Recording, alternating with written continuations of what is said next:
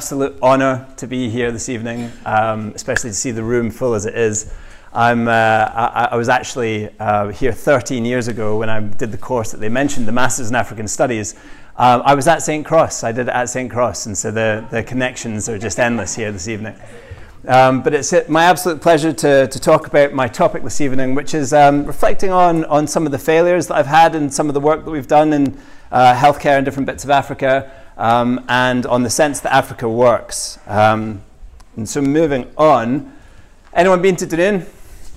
Looks like it's in kind of Monaco. It looks like it's on the south of France or Biarritz or something like that, doesn't it? It's the west coast of Scotland, and it doesn't look like this. It's usually like shades of grey and brown, but it's where I'm from. And I'm immensely proud to come from there, but it isn't a very multicultural place. I didn't grow up in a kind of multicultural milieu with lots of experience of other people from different parts of the world around me. Instead, I grew up in a quite insulated place. And so most of my understandings of Africa were from the news. And being as old as I am, ancient, I grew up in the 90s, and my dad was a big consumer of news programs. So 6 o'clock news, 7 o'clock news, Newsnight, or Question Time, all these things I watched lots of. And unfortunately, during that period in Africa, there was, of course, lots of wars, famine, Rwanda, lots of devastating events. And it was from these that I accrued my kind of rough image of what Africa was. And of course, seeing lots of heroic journalists and humanitarians working against that backdrop, I thought, yeah, that looks exciting. And from my perspective in the west coast of Scotland, with the rain coming down, it seemed like a very kind of interesting and satisfying career to pursue. So that was how I started out. And about 10 years later, I found myself in Kamakupa on the Plano Alto, working for Médecins Sans Frontières, or Médicos Sin Fronteiras, as they are there. I had many technical challenges when I was there. And anything that I say here, I don't mean to lessen or look past the technical challenges that we have working in places like that. There was a massive cholera outbreak. There was Marburg, a viral hemorrhagic fever, very much like Ebola. There were drug-resistant TB and lots of malaria and malnutrition and things like that. So there were lots of technical challenges. And in many ways, that was the kind of test that I was looking for. But much to my surprise, I also made very good friends. We went for beers. We went for kizomba. I won't do any kizomba this evening. You're safe. But my point is that there was a whole rich tapestry of social connections and culture there that I hadn't even given much thought to, if I'm being absolutely honest. And that was very impactful to me because it changed my view of my work and gave me a bit more of a sense of myself and my own place in that context. Towards the end of my time there, I also had a very interesting experience with handing over a big pharmaceutical stores. It was a big drugstore and a big pharmacy, and it probably had about $50,000-$60,000 worth of very rare drugs in the stores.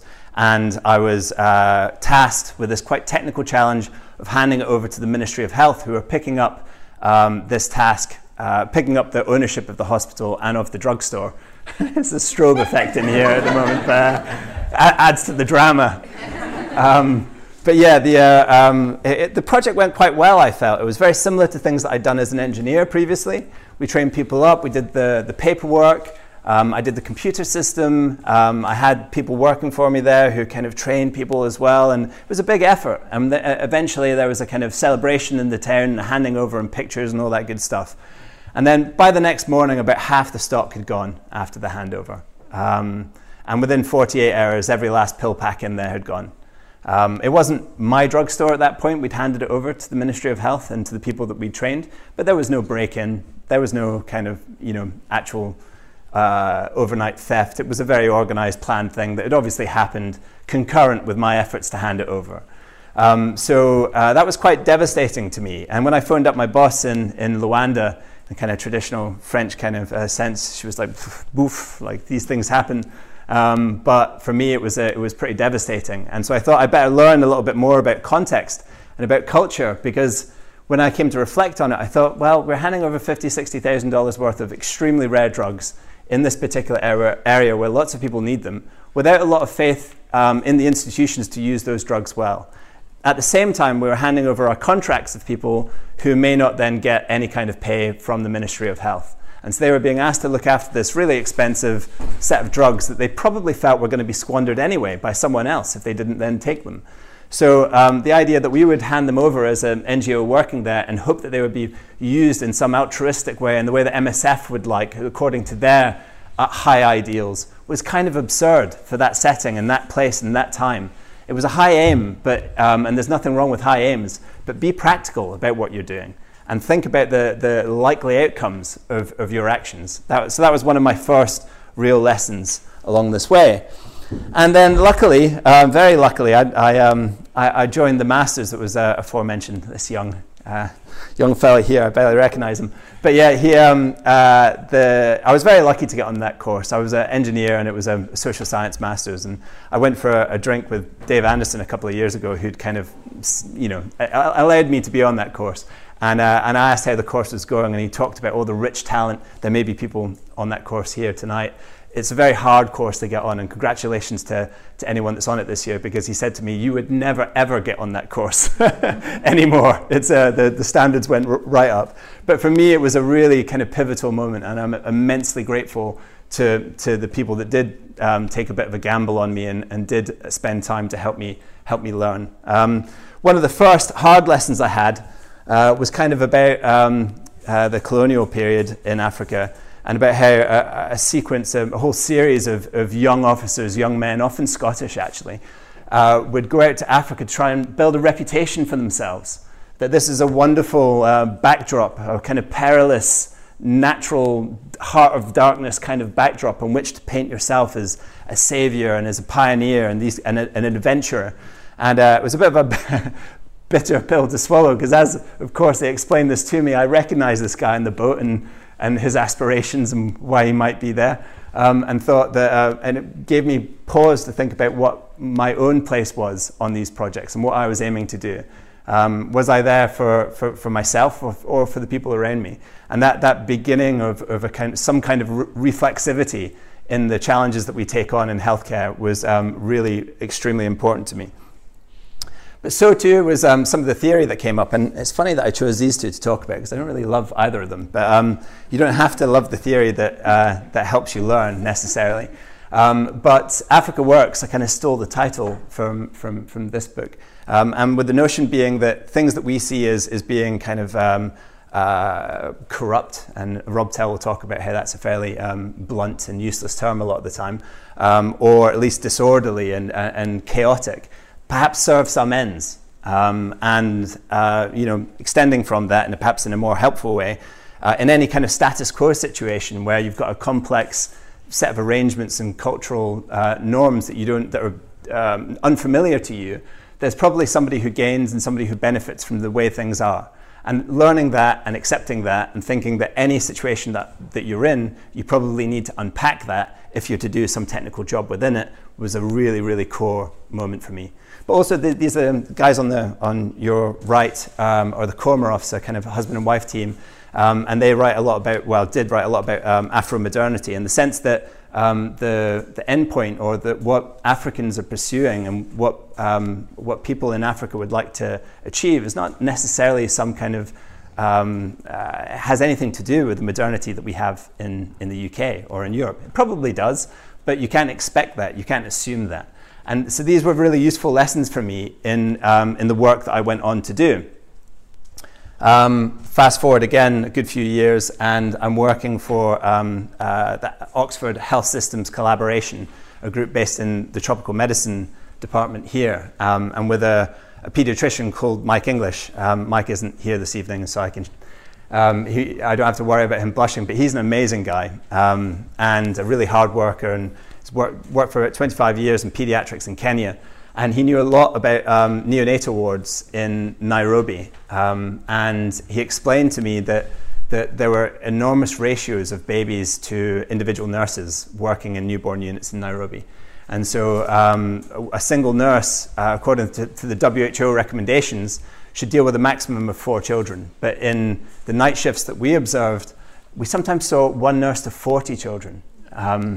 And so you can imagine the quality of nursing that happens under that kind of, those kind of ratios isn't very high. And it results in the numbers, you see it in the kind of really sad statistics that come out of those wards. So his idea was to look at this idea called task shifting, where you would have a new cadre of staff. We have them in the UK. They're called healthcare assistants, and they're kind of like a lower level nurse who could do some very simple but very effective things for these babies, such as keeping them warm and fed and clean and those kinds of things. And so his idea was to see whether or not this would be a good idea. Now in healthcare, in this kind of area, global health, the way that you would have traditionally done this is just to try it. You'd have taken your idea whole, you'd have done it in one situation and not done it in another, and measured the outcomes of both, and then decided whether or not it was a good idea based on that. But that hasn't really worked, because in these complex health systems that have cultural elements and social elements and politics and economics, you can't make those assumptions that everywhere you test the idea will be the same. And so our idea was not just to drop in this external idea and see whether or not it works, but rather to study the context for a good couple of years beforehand, try and learn as much as we could, and then rethink about this project and think about whether or not it is a good idea, and make changes to the project into this new position such that it's got a better chance of succeeding. So that's what we did, and I'm happy to say the paper that we wrote, there's a few papers published already on this, but there'll be one in social science and medicine that was just accepted. So anyone that's really interested, I can share that with them, I'm sure. But yeah, that way of approaching the project was entirely new, and I don't think I would have been able to understand it in the way that I did had I not been on this journey from before. The last thing I want to share with you is pretty much my favorite project I've ever worked on. It's a smartphone app that works a little bit like TripAdvisor and helps people in Kenya find laboratory services. So the idea is that they, unfortunately, in a lot of public hospitals in Kenya and elsewhere, we're learning, when they go to get a medical lab test done, they often the test they need is not available. And so they're sent out into the private sector. And the private sector is kind of parasitic on public hospitals in Kenya. And they don't do a very good job. They don't really prioritize quality, turnaround time, price. In classical economics terms, this is very asymmetric, the relationship between the patients and the providers. And so the market is very failed. It's kind of broken. So the idea is that by sharing some of this information to patients, that they would be able to make better choices, more rational choices, and that in turn this would condition the market. So this was the original idea, but having the experience I had, we didn't stick to this too strongly. And on my first few trips, kind of doing some interviewing, trying to find out what I could on the street, we realized that this perhaps wouldn't work very well. But also on the flip side, that there was a very strong regulator in Kenya. Now I say strong regulator, they don't actually have a budget. The Ministry of Health gives them no money. But they are competent. They really know their job very well. And so unfortunately, they have to generate all of the funds that they need to survive and to do their quality checking of medical labs from licensing. And so inevitably, their efforts go mostly into the licensing job and not into the quality side. And so it started to kind of form in my head, well, could we do something with these guys and help them recover their licenses? And then similarly, they may help to regulate the market more. And so what was one platform and one app has become three different elements. The app that helps clinicians and patients find better labs and find better prices, quality, et cetera, sometimes just for availability, because if you've got TB and you need a PCR-backed diagnosis, you may walk for many miles and not be able to get what you need and be mistaken in traveling to a particular hospital where they don't have it. So it does work for different kinds of conditions. But we also have these second and third elements now. One, which is a dashboard for the regulator that helps them understand what's going on, to flag up labs that are underperforming and getting bad results, but also to recover some of their license fees. And finally, a portal for the labs. And again, I don't think we would have been able to have done this had I not have had the experience to design the project in the way that we did. And so I'm going to open it up for questioning soon, because it's probably a better way to do this kind of format. But 3 things for me to take away about from my learnings so far in working in healthcare in Africa. And that's first reflexivity, that kind of understanding our own place in these contexts, and understanding that you, as much as you think you know, there's really no substitute for doing work on the ground, spending time speaking to the people who live and work in the conditions that you're hoping to change. Number 2, context is not something that gets in the way of your otherwise perfect project. Context isn't something that stops you doing your job perfectly. It's the means by which you make your project work. And as soon as you start understanding that and working with context in that way, you've got such a better chance. You can't try and push out context and design your trials and so on such that they're perfect. That's helping no one. As soon as they go out into the real world, they'll fall over. And there's a million global health interventions that have went that way. And then third, design the projects that you've got a chance to explore these things. If you don't set up your project with and help educate the donor a lot of the time, that you need to do the groundwork, that you need to spend time on the ground learning before you dig into measurable results and big change programs and all these things they want, it's just going to be another failed project. So those are my 3 points. Thank you very much for listening to me. And I think, do I open it up for questions or? Yes. Yeah.